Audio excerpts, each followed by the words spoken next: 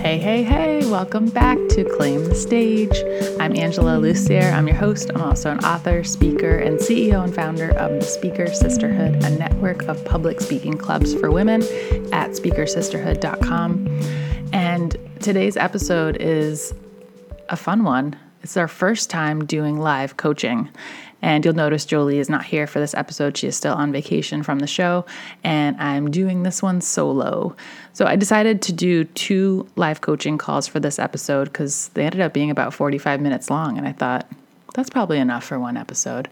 So today we talked to Dana Hahn from Pennsylvania, and she tells us a little bit about a nonprofit she runs, and then her question is about her fear and anxiety over talking to large groups of professionals. And so we get into the mindset of a speaker and what it takes to deal with that fear and anxiety. And our second live coaching call is with Becky Vish. She is also a Speaker Sisterhood Club leader, and she has several businesses. And she asks about how to incorporate a sales pitch when she's going live on the various social media platforms like Instagram, Facebook, and TikTok. So if you have any interest in either of those subjects, I think you will love today's episode and live coaching.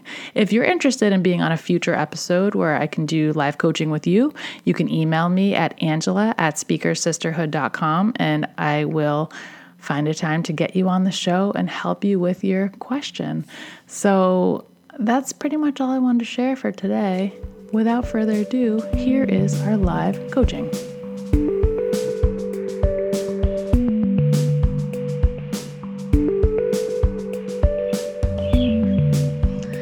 All right, our first person that we're talking to is Dana Hahn, and I'm excited to have her on the show to ask her question because I have so much to say about this subject. So Dana, welcome to Claim the Stage.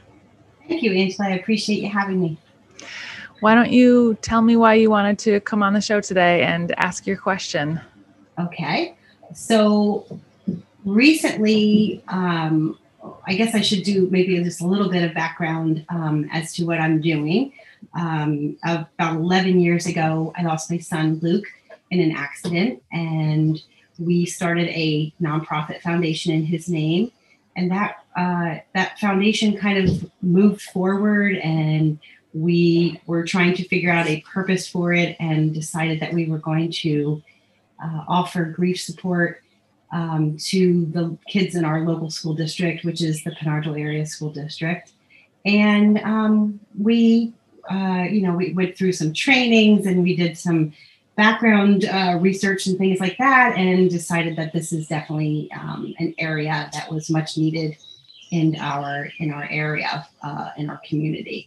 So I started the foundation about 9 years ago. We actually started doing grief support about 8 years ago for our local kids, and they are between the ages of between the grades of 4 and 12 in our school district. And so for a long time, we've been offering our kids the grief support, but I've been feeling that it's as important, if not more important, to have the people who surround our kids in a supportive way, such as their teachers and their parents, to be able to support them in a way that's good for them and necessary for them. And so for a long time, I've been wanting to do a parents group or speak to teachers in services and basically present to them how it is, how important it is to support grieving kids in their classrooms. So what's holding me back, I believe, is a little bit of confidence in the area of standing up in front of professionals and asking or in presenting to them this topic. So, my question is, how do I get through the fear/anxiety of presenting in front of a large group of professionals? And that is where your expertise comes in. So I appreciate that. Thank you. Yeah, you're welcome. I guess my first question is a follow-up, and that is, what are you afraid of happening Where does the fear and anxiety about? Yes. So I feel like as I'm getting older, it's getting worse for me to remember things. So I usually, when I present, I have a PowerPoint that will help me to kind of keep me focused. I also have notes in front of me all the time because I'm always fearful of forgetting what it is that I have to present, what I have to say to everyone. So that's definitely my main issue at this point. And I think the worse, the more fearful and the more afraid I am of being in front of someone and forgetting something, the more I forget. That probably makes sense. But yeah, it does. Yep. So what happens when you forget something when you're speaking in front of a group? Usually I ad lib and try to get myself back on target where I'm supposed to be, and that usually does not work out very well. I try to remember what it is, and I kind of stumble through my words, and then I feel like I'm being unprofessional, and that why should the people in the audience believe what I'm saying, because I can't even remember what I'm supposed to say. So that's a huge thing for me. Okay. So there's a lot of things I can help you with here. And the first thing to know is your audience doesn't know what you're about to say. So if you forget what you're planning to say, they don't know the difference. Right. True. which is great. I've had so many speeches where I have planned to say, tell 4 different stories. And then I leave the talk and I'm like, I only told 2 of the 4 stories, but nobody in the audience knows the difference. They just assume I said everything I planned to say. So you can take the pressure off of worrying about saying everything you planned on, because to them, it's just, you said everything that you were going to say. Right. And then also preparation is key. And the more prepared you are, not only with your mindset, but also with your content, the less pressure you have to feel that you're, going to say everything that you want to say. And so I want to talk about the mindset piece, because when you go into a talk thinking, oh, what if I forget things, like you said, then you're more apt to forget things. But also, how can we think about public speaking differently so that it's not a high pressure activity, and it's not about, am I being professional or am I being unprofessional? But it's about being in service to the people who are sitting in front of you. And you run a nonprofit, so you know what it means to be in service to people. It's about helping people understand. It's about giving them resources. It's about educating them. It's about connecting them to the information they're looking for. So if you can think of yourself when you're speaking as being in service to your audience, it really takes the pressure off of being perfect, being the best, being entertaining, being informative. And instead, it makes it about your audience and about how you can give them what they need in order to be better teachers and better parents. Does that shift anything for you? It absolutely does.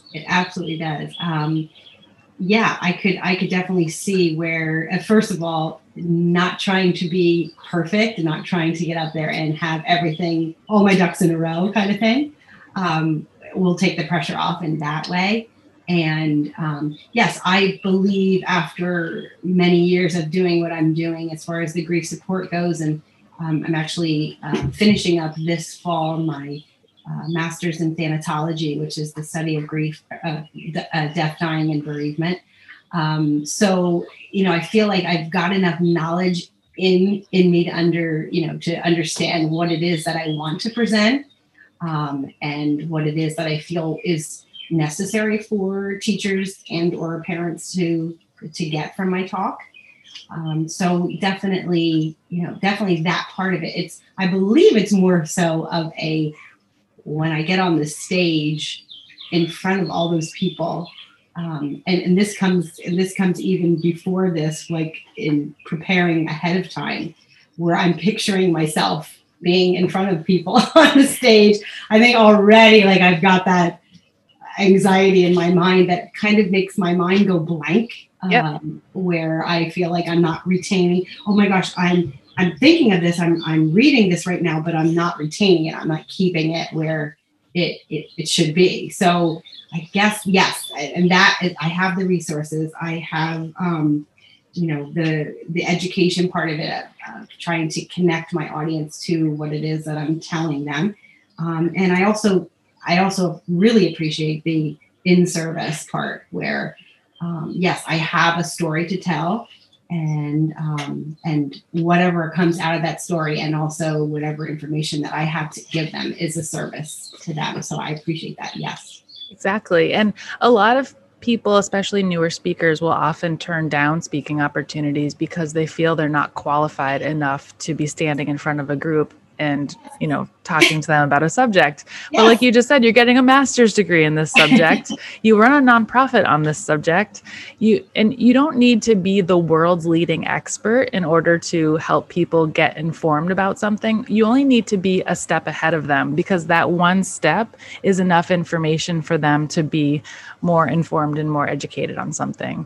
And so when you put together your talk, and this is something a lot of new speakers do, is they think, okay, what do I know about this subject, and how can I fill as much of this time with everything I know about it? And what that does is it actually confuses your audience, because it's like the fire hose approach, where you just throw a bunch of stuff at them and then you let them walk out the door and they have to make sense of it. So the best speakers try to whittle down their information and say, what are the most important things I can share in this period of time? So when they leave, they have exactly what they need to know. And that means thinking about the key takeaways, like 3 or 4 key takeaways, not 10, not 20, not 50, just 3 or 4 things. Like, if I could only tell this person 3 or 4 things about this subject, what would they be? And in order to determine what those 3 or 4 things are, you have to start with 2 key questions. The first is, who is in my audience? And so I would say these are actually 2 different talks, because if you're going to talk to parents, they have different needs and different fears and different challenges than teachers in the classroom, right? So you have to think of these 2 audiences a little differently. And when I say who is in my audience, I don't just mean their job title or their position, but also, like I said, like, what's going on in their mind? What do they care about? What are they afraid of? What are their goals? What are their challenges? And when you can start to really get to know who they are and what motivates them and what matters to them, then you can determine what those key takeaways will be. The second question you want to ask yourself before you put together your talk is, what problem am I solving for them? And when it comes to the talk for the teachers, the problem you're solving for them is making sure that they have the right information and the right approach when they're talking to grieving students, because they may not have those tools yet. So that's really the only problem you have to solve for them, is how to show up for the students who are grieving, right? Yes. Right. So giving them 3 or 4 tools, that's it. And the way to present those 3 or 4 tools is to think about a story that can help illustrate those tools in action, or have them do an exercise that gives them a chance to practice that tool in the workshop. And the best learning happens in the moment, versus saying, here's what you should do later. And then everybody just goes, that's a good idea. And then they don't get a chance to do it for another month or 6 months. It's harder for them to really see what it feels like, versus having them do it right there, have them find a partner and they do it. And one person's the student, one person's the teacher, and they get to practice and do whatever that tool or tip is. And if you're do you know how long you're planning to talk for? Usually in services are about an hour to an hour and a half. Okay, great. So if you have 90 minutes, then you may want to do 5 takeaways. Not more than that, though, because you really want to focus on these major concepts and spend enough time on each one so that people really understand what you're getting at. A good way to do that is to share a story of, this is what that tool looks like when it was handled well or when it was done right.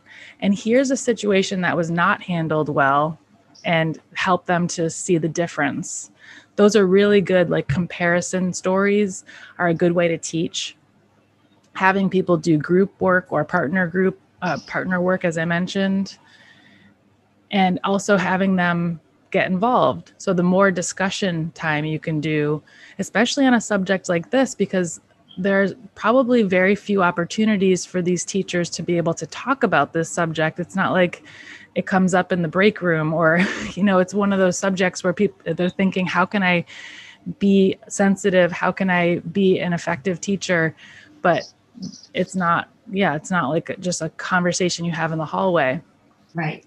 So giving them space to have discussion in the workshop would be really helpful. And then to be able to come back to your presentation, like having people brainstorm what would they do, and then being able to comment on different ideas they come up with. Those are all really great ways to get them involved. And also, it's less time that you have to talk. True. Yeah. Well, grief happens to be one of those subjects that there are a lot of handled well and not handled well situations. So I could definitely see doing something in that sense. Also, in our groups, and just from our experience with like teens and that age group, believe it or not, teens love to do crafts and hands-on tactile type activities with their grieving. So that might be something I can also kind of throw in and utilize some space. Like, if I'm speaking about, I don't know, just about anything. I mean, changes in grief. We do a nice little activity with butterfly, like a metaphor of a butterfly kind of thing. So definitely lots of ideas there. And thank you. That just those few words that you mentioned, just those couple of sentences were like a huge, I think for me, it's a really out there, large, overbearing, overwhelming experience, because I think like you said, I put too much into it, like kind of just to narrow it down and make it so that it's not such a big undertaking, and just get to the main points and be able to, explain those. Thank you for that. I appreciate that. Yeah, you're welcome. And I'm glad that you mentioned the crafts, because I do a lot of presentations for adults, also some teenagers, college students. And I find that across the board, regardless of age group, anytime you give your audience a chance to engage with something creative or something that, is tactile, they get so much more out of it. And the way I describe that is the more you can make your presentation like kindergarten, the more entertaining, fun, engaged your audience will be. Because we have complicated problems to solve all day long. We have, big decisions we have to constantly make. But if we can sit with our colleagues and have fun for 15 minutes, that's meaningful. And that's a gift you're giving your audience. And that truly is being in service to them. So while it may seem like, well, do the teachers need to make the butterflies? Yes, the teachers need to make the butterflies for sure. Yes. It's also something, and I just thought of this, it's also something that they can do with kids in their classroom if, let's say, they have, which is typical, a student or other, many students in their classroom who are grieving the loss of a pet or a family member or that kind of thing, or friend, that they can, if they're in some sort of lesson that they can like add it to, that's something they can learn and share with their kids too. So I love that. That's great. Also, as far as the opening of your speech goes, it's really helpful if you can get your audience into the hearts and minds of the people that you're trying to help, right? So if you're trying to help the teachers to be more educated and supportive of whoever's grieving. So if you painted a picture, say, like have your whole audience close their eyes and you read something to them about a 10-year-old whose dog passed away and what that child's day was like. And then you have them open your eyes and say, now, say that 10-year-old is standing in front of you right now. What would you say to them? That's a really good way to get everyone into the right mindset and also really focused really quickly. And it's easy for you as the presenter because I don't know about you, but for the first couple of minutes of every presentation I give, I feel really, really nervous. I feel like it's this rocky transition. And then as soon as the first 2 or 3 minutes are over, I chill out and I go into the zone. So if I can do an exercise in the opening that helps me to relax and kind of like bridges that gap from sitting in the audience to now being the speaker, it actually makes the whole thing go much more smoothly. So if when you get up to give your speech, the first thing you do is have your whole audience close their eyes and you read something to them, it's a lot easier to get started. And the next thing you're doing is you're asking them to participate. And so now you're creating rapport and you're building a bond with them and you're getting them involved and they're getting to know you through that conversation versus just staring at you, waiting for you to say something. Right. Right. This is true. Yes. Agreed.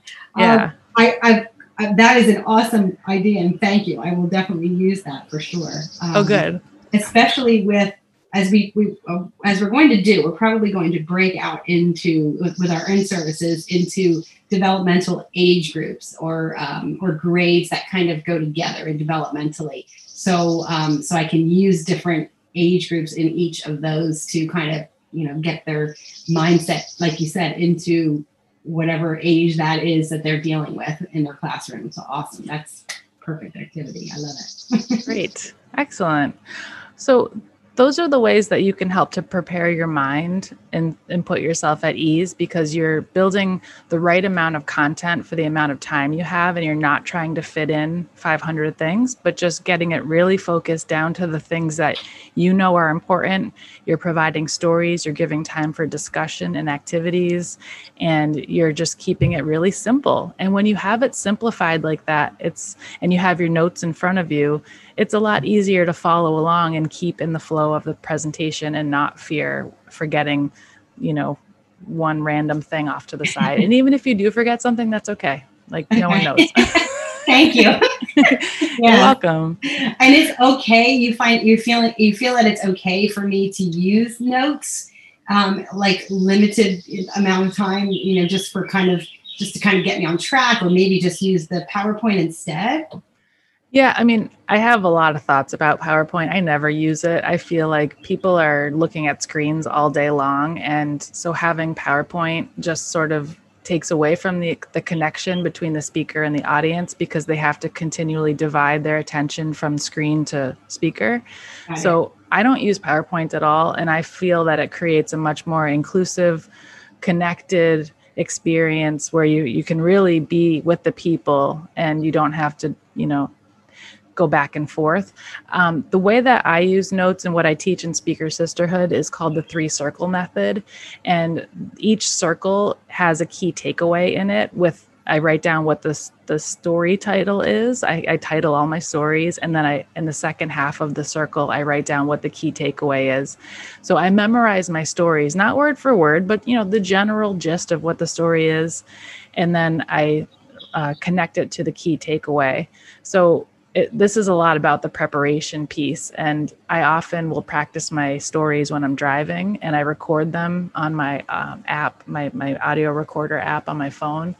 And once I've really got my story down, I can just write the title down in the circle, and I don't have to have tons of notes with bullet points. Okay.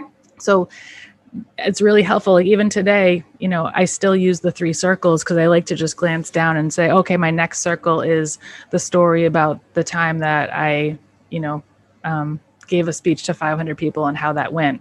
And then the takeaway was XYZ. And then the next circle is a different story. And so I'm just like keeping the flow in the circles on my sheet. I'm not really looking down at it for word notes. It's just to keep me on track. Okay.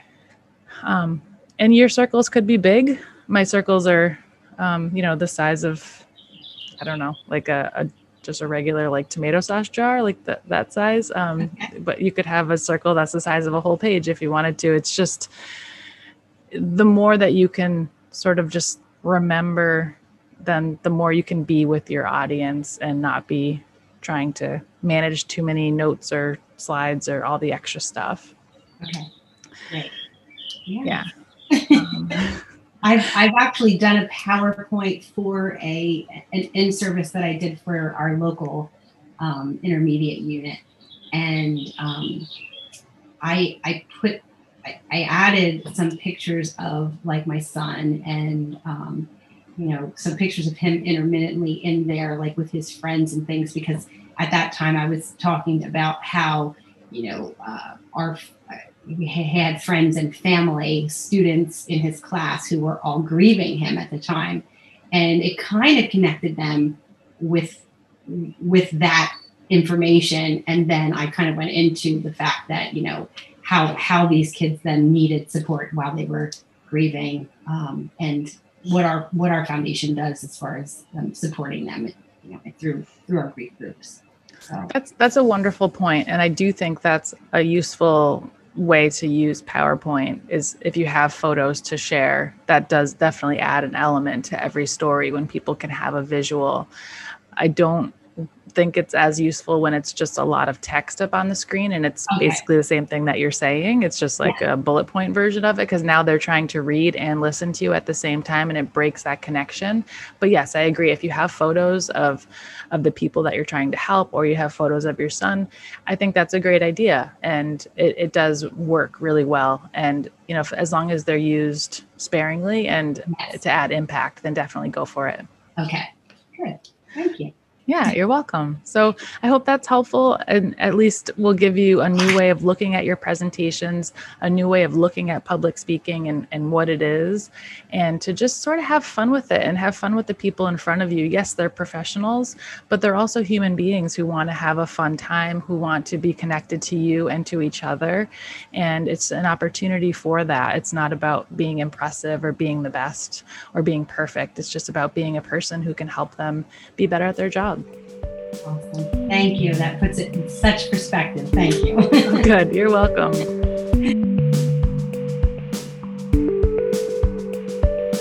Becky Vish, welcome to Claim the Stage.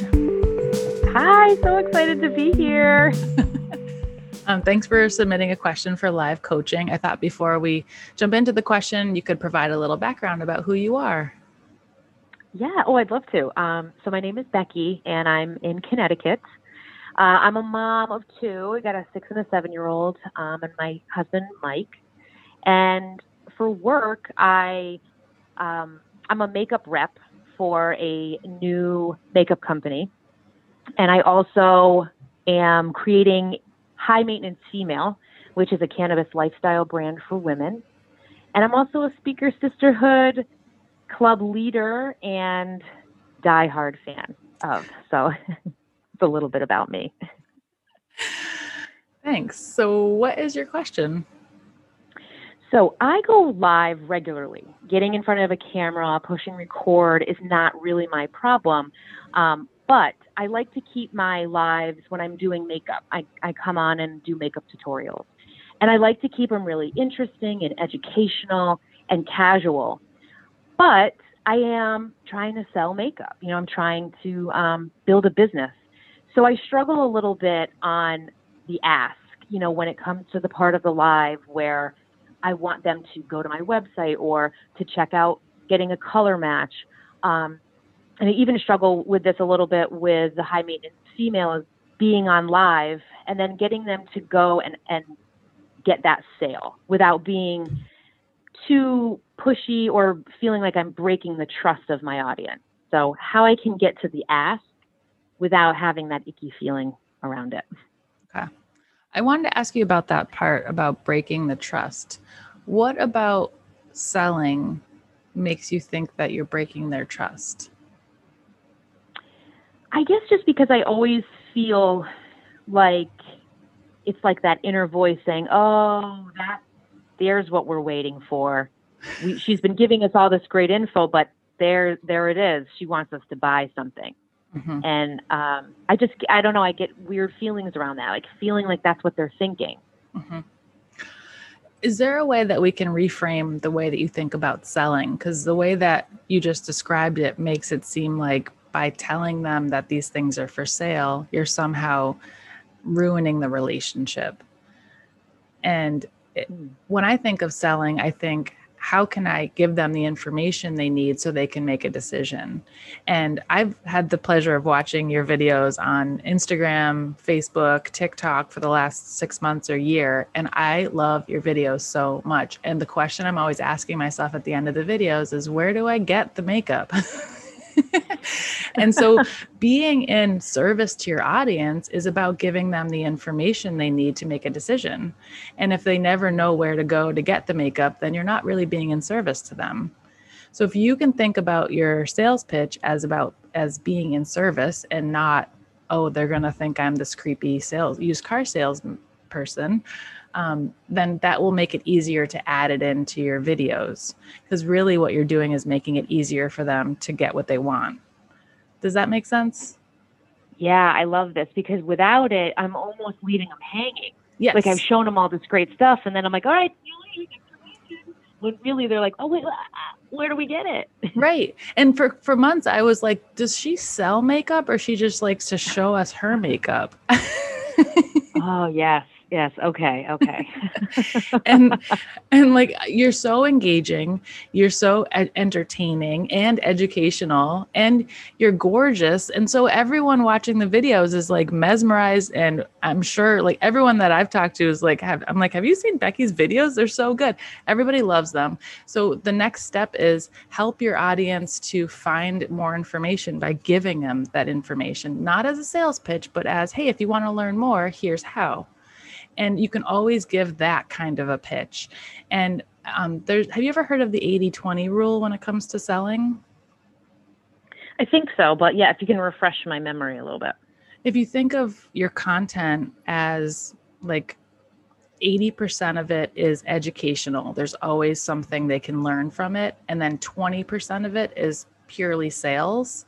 Then when you're putting your editorial calendar or your video calendar together, you can think, okay, if 2 out of 10 videos are going to be purely sales videos, then you can put a real sales pitch into those videos. And then all the rest of them at the end, the last thing you say is, for more information, go to, and then your website or whatever the link is that you want them to see. And then also put the visual up on the screen so that people get used to seeing it and they know exactly what the call to action is.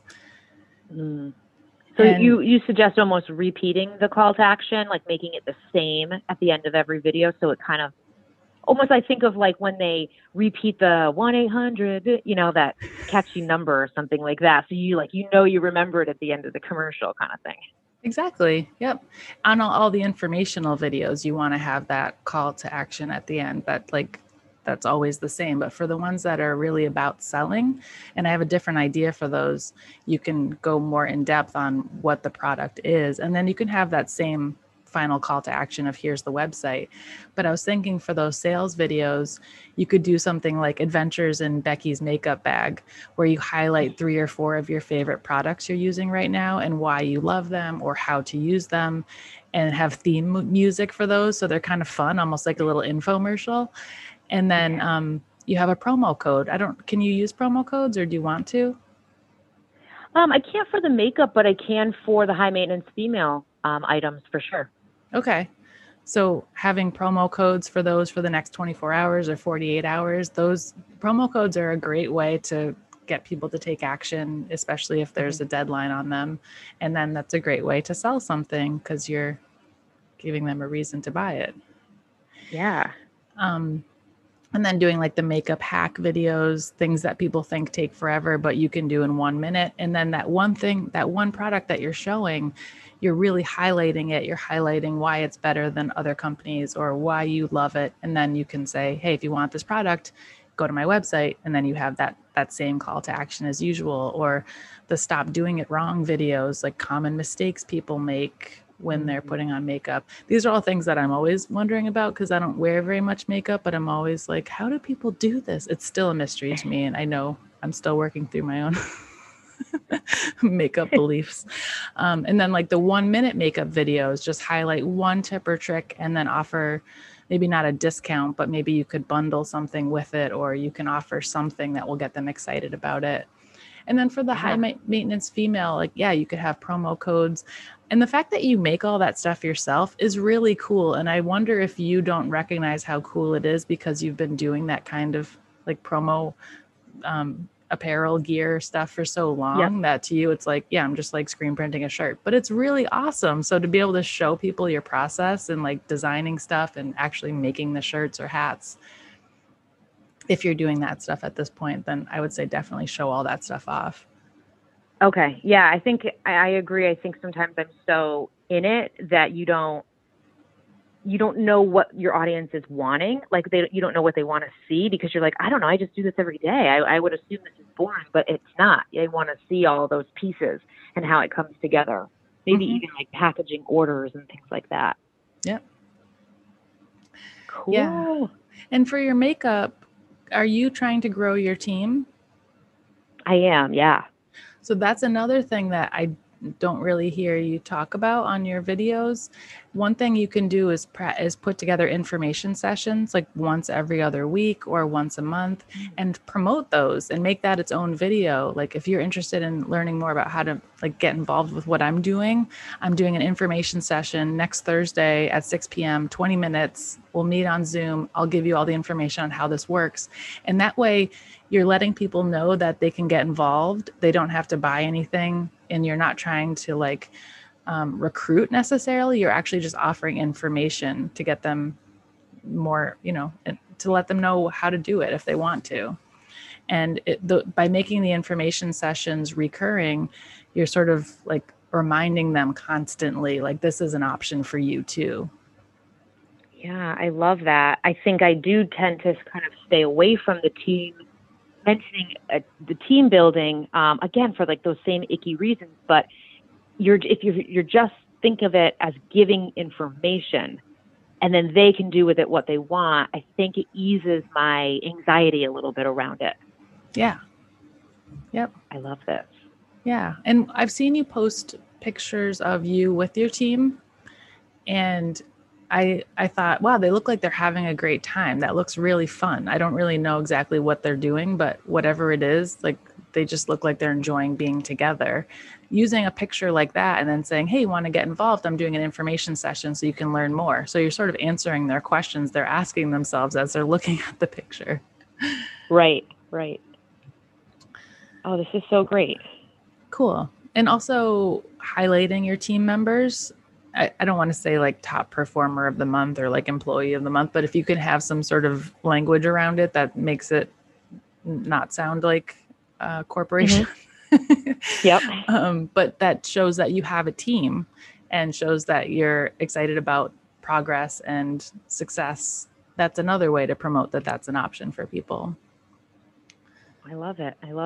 And I can even, do the perpetual plaque from my from my roots. Exactly. Get back to the awards roots.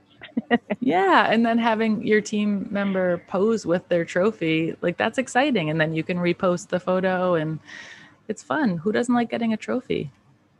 Right. I love it. Oh, this is so great, Angela. This information is going to make a huge difference in how I approach my ask, definitely in my videos. So I appreciate this so much. Oh, good. You're welcome. Yeah, I think a lot of sales just really does come down to mindset, and just remembering like, I'm here to help people. So I need to give them information so they can do something with what I'm helping them with. Yeah, I try to think of it as, social sharing versus social selling. And I think I just try to lead with that mindset. And then these points just kind of reiterate that. And that's really the mindset you need to have. Yeah, exactly. Awesome. Thank you so much. Yeah, you're welcome. Is there anything else I can help with? I don't think so. I mean, I think I got a lot in front of me. I'm excited to make some videos now. Oh, cool. Well, I'm excited to see them. Terrific. Thanks so much. You're welcome.